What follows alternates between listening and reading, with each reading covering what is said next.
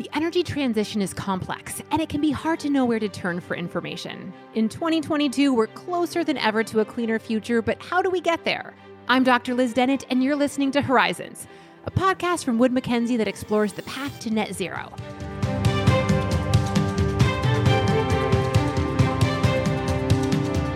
"2022 was a year like no other. As the world emerged from the haze of COVID-19 in January, there was cause for optimism and markets rebounded and the world opened up.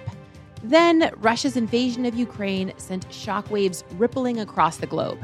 An energy crisis ignited by war and fueled by a humanitarian crisis led to inflation and the looming threat of recession in the biggest economies on Earth.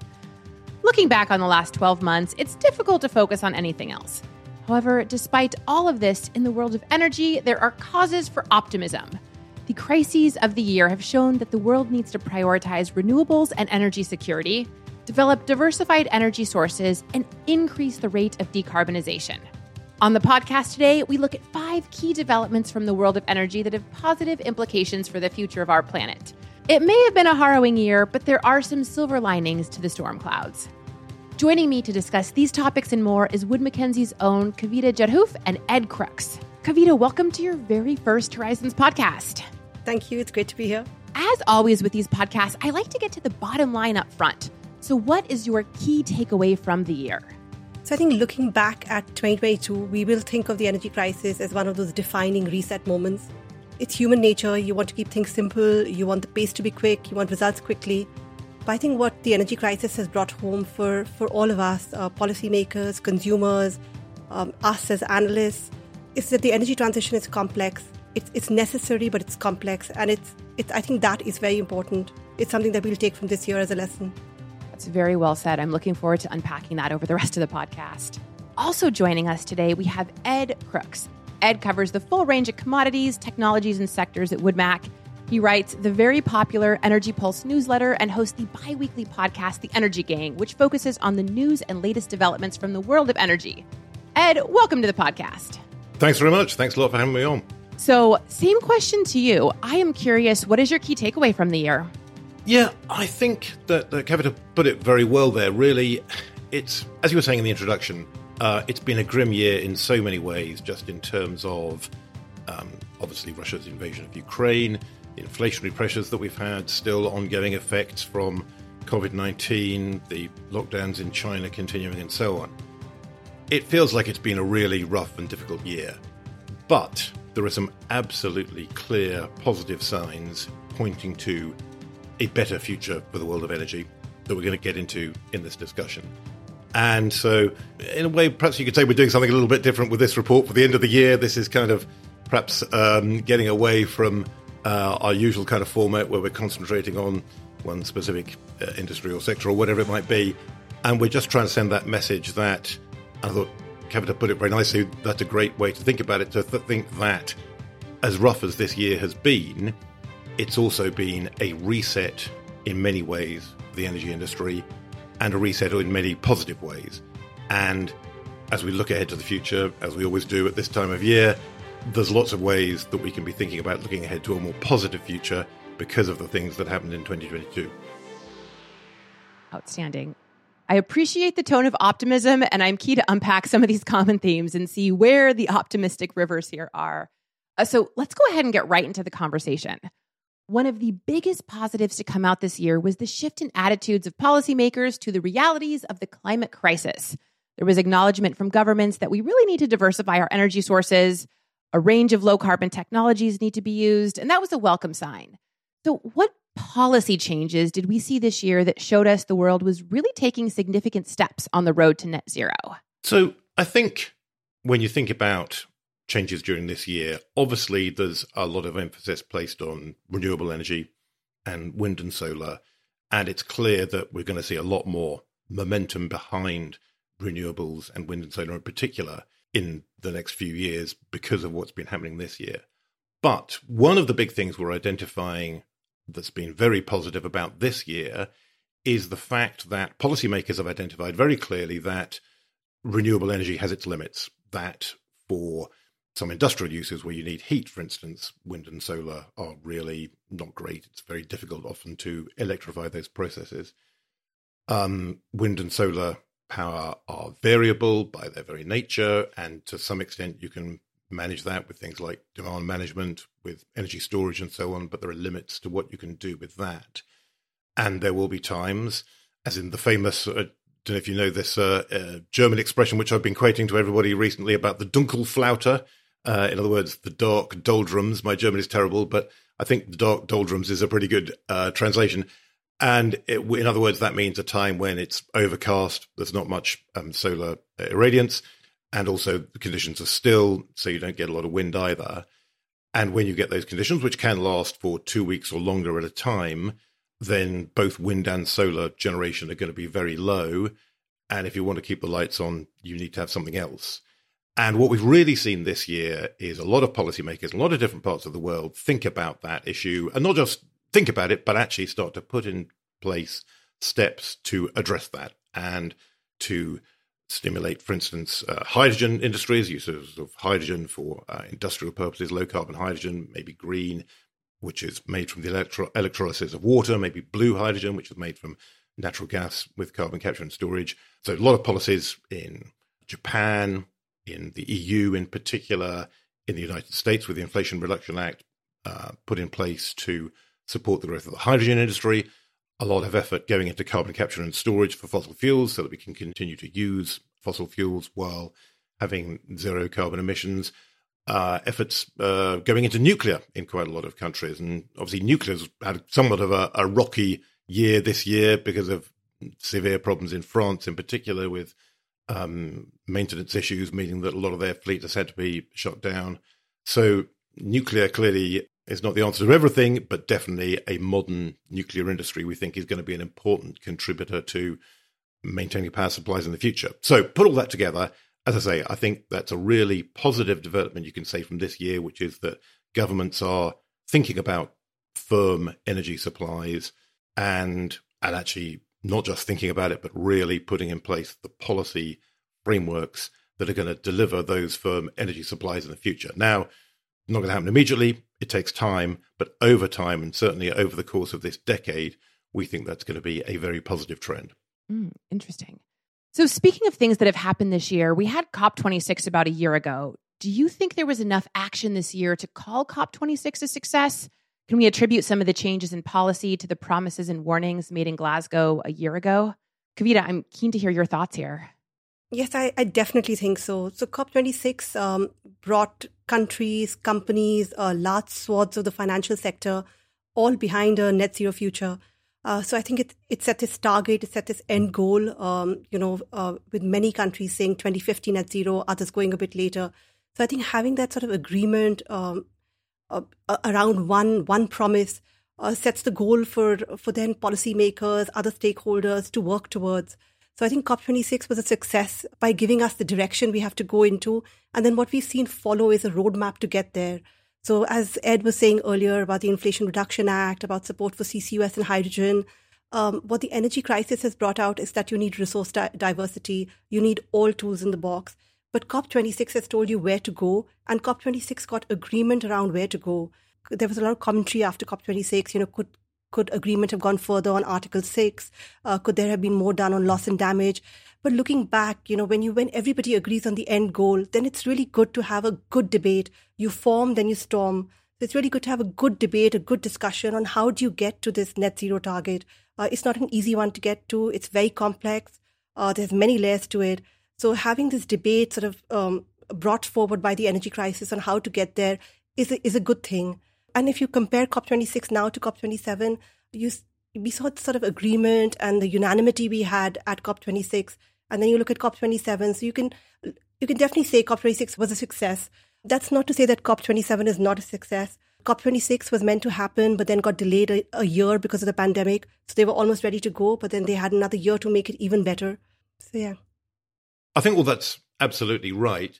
I think some people have said they see perhaps a fading of momentum in terms of countries' climate pledges, in terms of what they're saying, in terms of their commitments to reduce emissions. If you look at one of the outcomes of Glasgow COP26 in 2021, there there was meant to be this commitment by all the countries of the world to make more ambitious pledges in terms of emissions reductions during 2022. That hasn't really happened. I think last time I looked, there were only 26 of the 193 countries that were signatories to the agreement in Glasgow had actually come up with more ambitious pledges. So when people say, well, this COP process, the whole UN climate talks process is losing momentum, that's one of the facts they point to.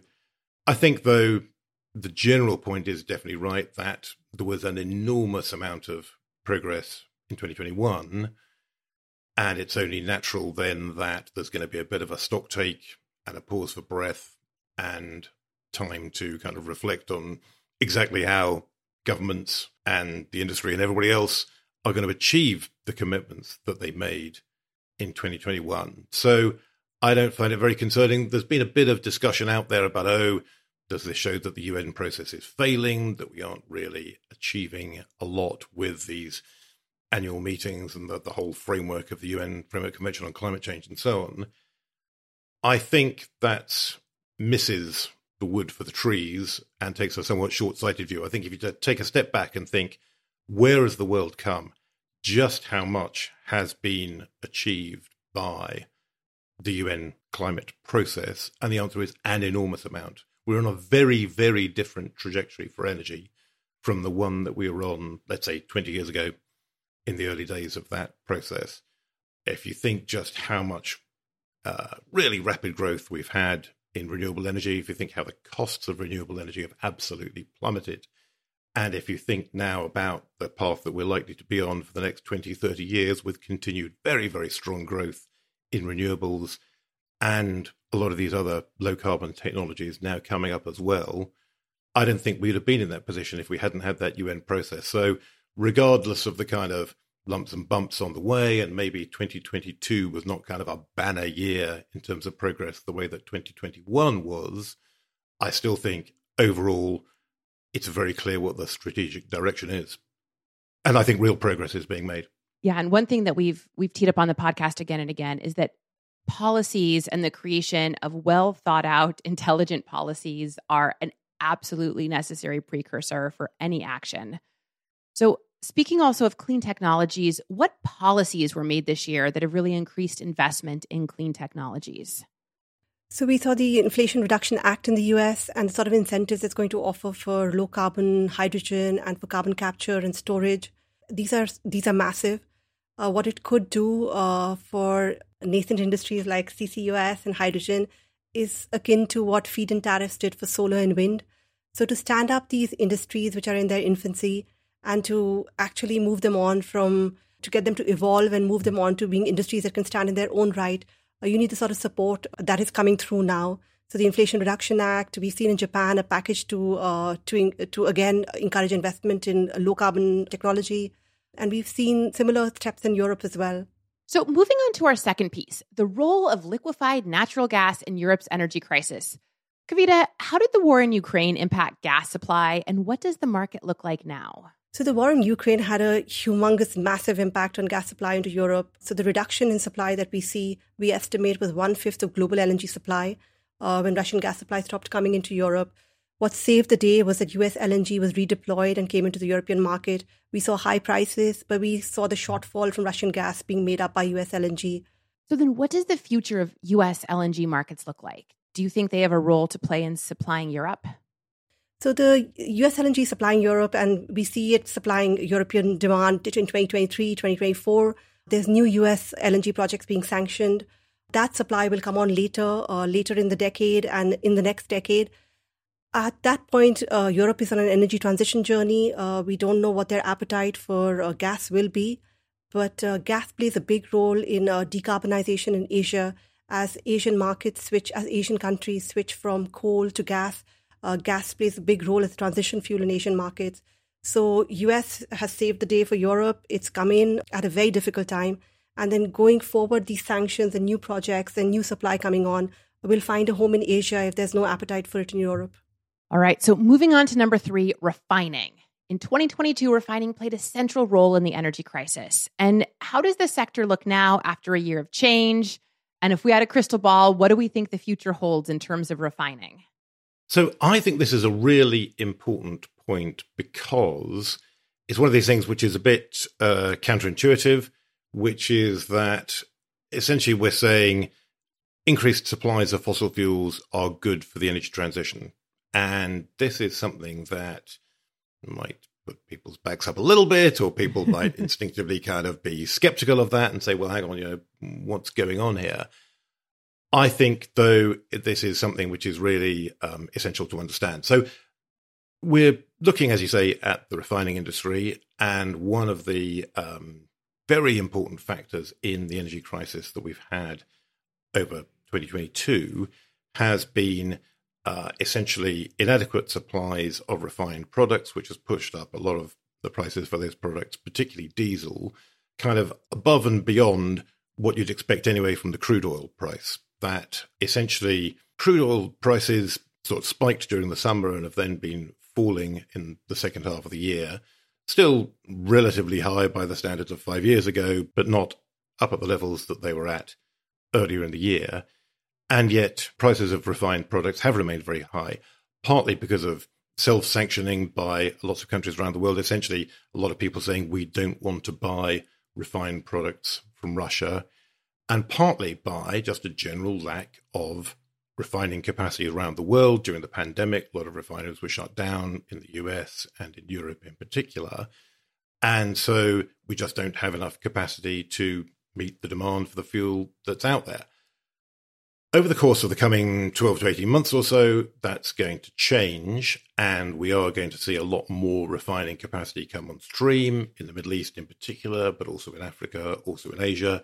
We've also seen some relaxation from China in the restrictions that they imposed on exports of refined products. So just generally, the market for gasoline, diesel, jet fuel, etc., is going to get easier over that 12 to 18 month period, we think. And so that sort of disconnect and the stark difference between movements in crude oil and movements in prices for refined products that we saw this year, that's going to ease, and we're going to see refining margins come back to much more normal levels and product prices start to move in line much more with crude oil prices again. I think you can make a very strong case to say that this is good news for the energy transition. Why is that? Because elevated prices for fossil fuels don't really help anybody. They create political pressure to do more to support fossil fuel industries. They create political backlash against energy transition policies. It's often very easy for politicians to blame attempts to get towards low carbon energy and say these are the reasons why fossil fuel prices are high. And also they take economic and financial capacity away, because if you're having to support people's use of fossil fuels, because if they aren't supported, they can't afford them. So you're having, for instance, to have tax cuts or subsidies in place to enable people to buy the fuel that they need. And that takes away government resources, sometimes investment capital as well, that could otherwise be deployed into low carbon energy technologies. So none of this makes for a supportive or conducive environment for making the crucial investments in low carbon energy that we really need. And to the extent that those tight market conditions are going to go away over the next year or two, that's definitely a positive development. And I think just sort of stepping back for it, the way I always think about it is that when you think about the energy transition, it really has to be first and foremost led on the demand side. If you want to shift the global economy away from high carbon energy, as we do, you have to move demand before you move supply. Because if you move supply without moving demand, and demand is still there, then you just get price volatility, the kind of spikes that we've seen this year, disruption, economic damage, hardship for consumers, all those other downsides that we've been seeing during the course of this year. That's really going to be a big problem for the energy transition if we have that kind of chaotic, disorderly movement. And so what we really need to make sure we're doing in policy terms, and you talk about the importance of good policy, you're absolutely right. Policy must be focused on the demand for fossil fuels first before it restricts supply. I agree with that wholeheartedly. So supply and demand have to move in sync. And you get this price volatility, and that sets the energy transition back. Without energy supply and demand moving in sync, what you get is an absolutely chaotic transition. And what you need is a planned, orderly transition where hydrocarbon consumption, hydrocarbon demand starts going down, and renewable consumption and renewable demand replaces that. Kavita, your section of this month's report looked at investment and the way the industry rethinks financing fossil fuels. What are some of your key lessons for this? So coming out of COP26 in Glasgow, the Glasgow Financial Alliance for Net Zero, GFANZ is the acronym, was created at COP26. It increased membership at COP26. So coming out of COP26 in Glasgow, there was a rising consensus that financing of fossil fuels was bad and financing of fossil fuels should stop immediately. And this sort of, this view gained momentum. There was reporting on any sort of lending to fossil fuels or any positions from asset managers in companies, in oil and gas companies. I think what the energy crisis has done is sort of bring home this point that supply and demand have to move in sync. And it's not all or nothing. It's not about doing no financing of fossil fuels. It's not about banks, asset managers, insurance companies moving away from all fossil fuels immediately. Because what happens then, you have this energy supply going down. You don't have renewable supply up to meet that. So you have these extreme price spikes. What has happened is a reassessment. Some of the bulge bracket banks have come into the discussion. In response, the UN Race to Zero, which underpins GFANZ, has updated their criteria. GFANZ has come out at COP27 and clarified that their objectives are not to stop financing of fossil fuels, but for the financial sector to engage with the fossil fuel sector, to engage with them, to steward them towards an energy transition pathway that meets net zero, that is Paris aligned.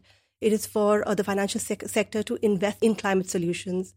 And it is also for the financial sector to look at how they can finance assets that will become stranded through the energy transition. Yeah, I think all that's absolutely right. And I think another thing which has been really interesting about the debate about investment in energy this year has been a realization in a number of different places that what you don't want to do is focus only on investment in basically what you might call the West, in developed countries, in the countries that are thinking about climate policy, setting climate goals, setting the more ambitious climate goals for more rapid decarbonisation and so on. Because if you just cut off investment to Western companies, the international oil companies, companies operating in developed countries where they're working under more stringent climate regulations, more ambitious climate goals, all that's going to happen is that activity is going to get relocated to other parts of the world where the climate goals are less ambitious and the regulations are less stringent, and you're still going to get the same fossil fuel production for as long as the demand is there, and that demand is going to be met by producers that care less about emissions and are not trying to make progress towards net zero goals.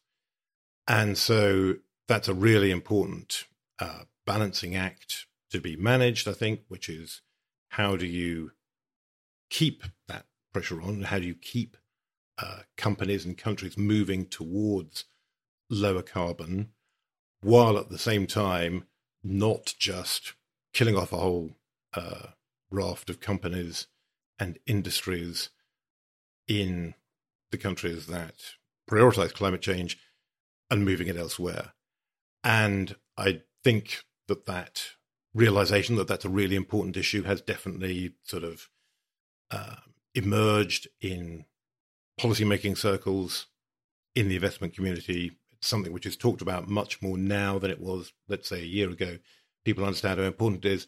And I think we're probably going to see that continue to evolve. And I think, again, going back to that point about sort of supply and demand, I think people are now starting to talk about the importance of, before just restricting investment and curbing supply of fossil fuels, making sure that you've got that investment in low carbon energy first, and that when you think about what policy should do in terms of direct investment or what investors should do in terms of aligning with the Paris goals for climate change, it should be on the positive side. They should be thinking above all, first and foremost, about making sure that that capital does get deployed to make sure that we have the investments in low carbon energy that we need before you think about just not investing in fossil fuels and restricting their supply.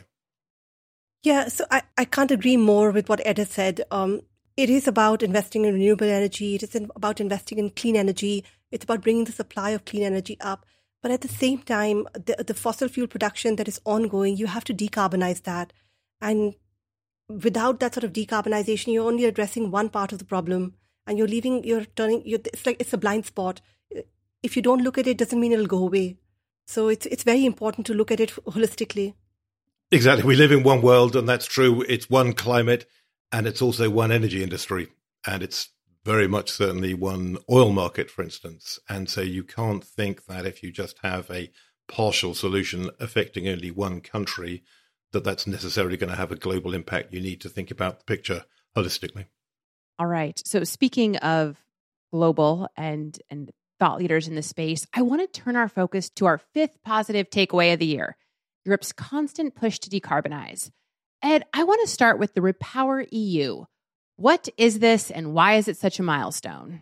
So this is the policy package that European governments have adopted in a response to Russia's invasion of Ukraine, and really a very fundamental rethink of the way the entire European energy system has worked. And European policymakers have talked about this a little bit this year, that someone described basically the entirety of Germany's economic model was importing low-cost gas from Russia and using that to manufacture products to sell to the world. And if you're not going to buy gas from Russia anymore, which is certainly what Europe says it wants to do, and as Kavita was saying earlier, already Europe's imports of gas from Russia have dropped very, very sharply. That implies a very fundamental rethink of Europe's economic model. And it was one of those things where sort of with hindsight, people say, well, this is kind of crazy. How could people do this? How could people make themselves in Europe so reliant on Russian gas? But of course, for 4, 5, 6 decades, it worked, actually. Throughout, we had enormous change in Russia. The Soviet Union collapsed. The Cold War ended. We had new countries being formed from the rubble of the Soviet Union. We had changes of government from Yeltsin to Putin and so on.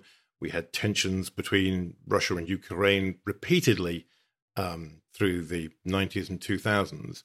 Through all of that time, the supply of Russian gas to Europe remained reliable. So it's sort of, you can see why European politicians very often got lulled into a false sense of security and a belief that the Russian gas would always be there. Now now that illusion has been exposed. They've realized the Russian gas isn't always reliable, and they're going to have to do something else. And that means a big effort to invest in other forms of energy. And there's a lot of the things that we've been talking about already on this podcast. So increased imports of LNG from various places around the world, including the US and Qatar. It means increased investment in what you might call firm low-carbon technologies, so hydrogen, nuclear, fossil fuels that use carbon capture and so on. And it also means a huge investment in renewable energy. And the goal that Europe has set, really very ambitious and very short time frame, is to be getting 45% of its total energy from renewables by 2030, so just 8 years from now. And that's going to imply probably about 70% of Europe's power coming from renewable sources. So this is a very, very ambitious goal. I think it will be difficult to achieve, but they are committed to doing it. And we're seeing a lot of policies being put in place to make it happen. And actually Europe's got a pretty good record of achieving the energy goals that it's set in the past, not always necessarily to the precise year that they've set them, but just in general terms, Europe has moved in the direction that policymakers have set. So I certainly think it's not beyond the bounds of possibility. It's not at all a totally unrealistic goal to set. The thing it is going to mean is that there's going to have to be some quite radical rethinking of the way that power markets operate. We don't really have a good model yet to look to for a large economy, a continent-wide economy like the EU's, using renewable energy at that high level of penetration, at that 70% level that Europe's talking about. That's going to change the economics of power markets in lots of ways. Essentially, the key thing about renewable generation is that the marginal cost basically is zero because the wind is free and the sun is free. And so that upends the economics of power generation in lots of ways. And so you've got the zero marginal cost issue. You've also got, obviously, the variability issue that wind and solar are not dispatchable. You are, to an extent, at the mercy of the weather in terms of how much power you're going to get, and you have to manage that. And so these are some very challenging issues for Europe's grid over the coming decade. And it's going to be very important that Europe manages those properly if it's going to get to the outcomes that it wants to see. But as I say, in terms of a positive development, I think it's really very much to be welcomed that they set these goals and that they are thinking very seriously about how to achieve them. Kavita, anything from your side to add to that? Ed has struck a positive note, and there is room for optimism here. So what Ed was referring to about a big economy, continent-wide, providing a model for other countries or other geographies to follow. So Europe has, so this is the starting gun. Europe has set this policy framework in place and will now take steps to implement it. And countries will move at different speeds. So Europe is moving first on policy making and then on implementation, provides a successful model. That model may not be delivered at the timeline that they're saying it will, but it will come around that timeline. And this successful model is an example for other countries to then look at and implement. We always look at history. We saw the transition from coal to gas in the UK, and that provides a model for countries such as China that are looking to switch from coal to gas. So similarly, as we look to switch from hydrocarbons or reduce hydrocarbons to more renewable sources of energy, Europe provides a roadmap. Europe has we have done it, this is how you can do it. And you learn from that, and other countries can also implement that. But this sort of proof of concept is really, really important. And Europe could provide that, which could be very powerful. That's interesting. And I'm really I think we're all looking towards Europe to see how the next few years play out. And speaking of next few years, I don't know if you guys like to speculate or not, but I'm going to ask you all to look into your crystal ball and see what your predictions are for 2023 and beyond. Kavita, let's start with you. So I think when you're challenged, it can often make your resolve stronger. So I think in a way, the energy crisis could be a gift. It's challenged how committed some parts are to the energy transition. So I think we could come back stronger. There's room for optimism. We could see ourselves reset onto a path which is actually tested and tried and debated and discussed. And we could be in a better place. Yeah, I 100% agree with that. I feel nervous about saying this. You're always offering hostages to fortune when you tell people everything's going to be great, don't worry about it. But I do feel like policymakers, investors, the industry are taking a lot of the right steps right now. I think, crucially, we're seeing a lot of capital being deployed towards energy supply in all areas, in oil and gas, in nuclear, in renewables, in other forms of low-carbon energy. And all of that investment is really going to help. It's going to help consumers. It's going to help the world by providing the energy that everybody needs. And although clearly there will be bumps along the way, I actually think we are moving towards a better future where we're going to see an energy industry that meets those classic three requirements of the energy trilemma. How is it that you get energy? You need it to be affordable, reliable, sustainable. Well, you need various conditions to be satisfied for that. You need technology to make progress, and technology is making progress. We're seeing a lot of developments that are very positive in a wide number of different fields.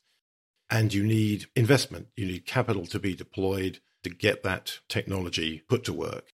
And we are seeing that right now. And so, as I say, although it makes me feel a little bit nervous and uneasy talking like this, I do think we can be very optimistic about seeing a brighter future for energy. Perhaps not immediately, definitely going to be some rough patches, and a lot of these investments are going to take time to kick in, and it will be later in the decade and even into the 2030s, perhaps before we really see the benefits start to show up. But I think it's very clear that at the very least, we're heading in the right direction.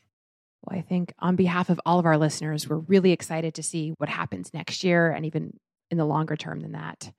So with that, thank you both for joining me on the podcast today. Starting with you, Ed, anyone that you want to give a special shout out or thank you to today? Oh, well, no one by name. I think that would probably be invidious to single out individuals, but I do just want to give a massive thank you to all of my fantastic colleagues at WoodMac who have been so brilliant this year, as in every other year, in terms of sharing their knowledge and insight and helping me kind of think about the way the world of energy and natural resources is changing. It's just a fantastic privilege, I always think, to work here, to work with so many great colleagues.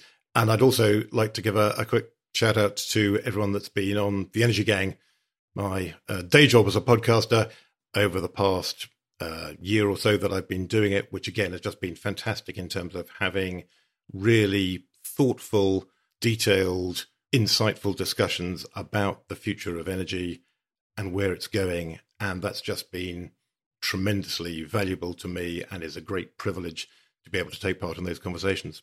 I absolutely feel the same way.